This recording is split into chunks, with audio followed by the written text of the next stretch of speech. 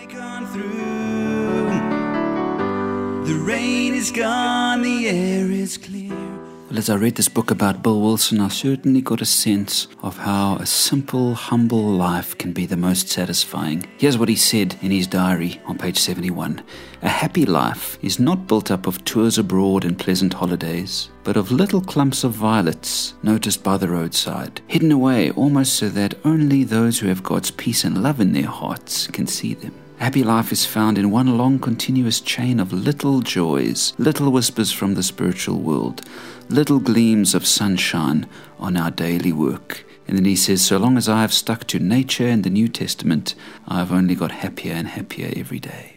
I think there's a danger in a lot of today's teaching that more is better. There's a danger in the type of prosperity gospel teaching that says God wants you to have more, He wants you to have bigger, better stuff and huge, amazing experiences. And of course, those are amazing gifts that we should be grateful for. But I wonder how often we hang on to try to see some sort of massive, big blessing in our lives and we miss the great joys of the small things. I wonder how many blessings you've missed already this morning or today, just because your eyes weren't open to see them. In fact, this says something towards Jesus' teaching on childlike faith. Jesus taught that we need to receive the kingdom of God like a child. And I almost feel that that's what Wilson is getting at here, because children are amazed at the smallest things. Children are overjoyed at small but wonderful things in their lives. And then they grow older like you and I, and our hearts get hardened and we end up missing the joys around us.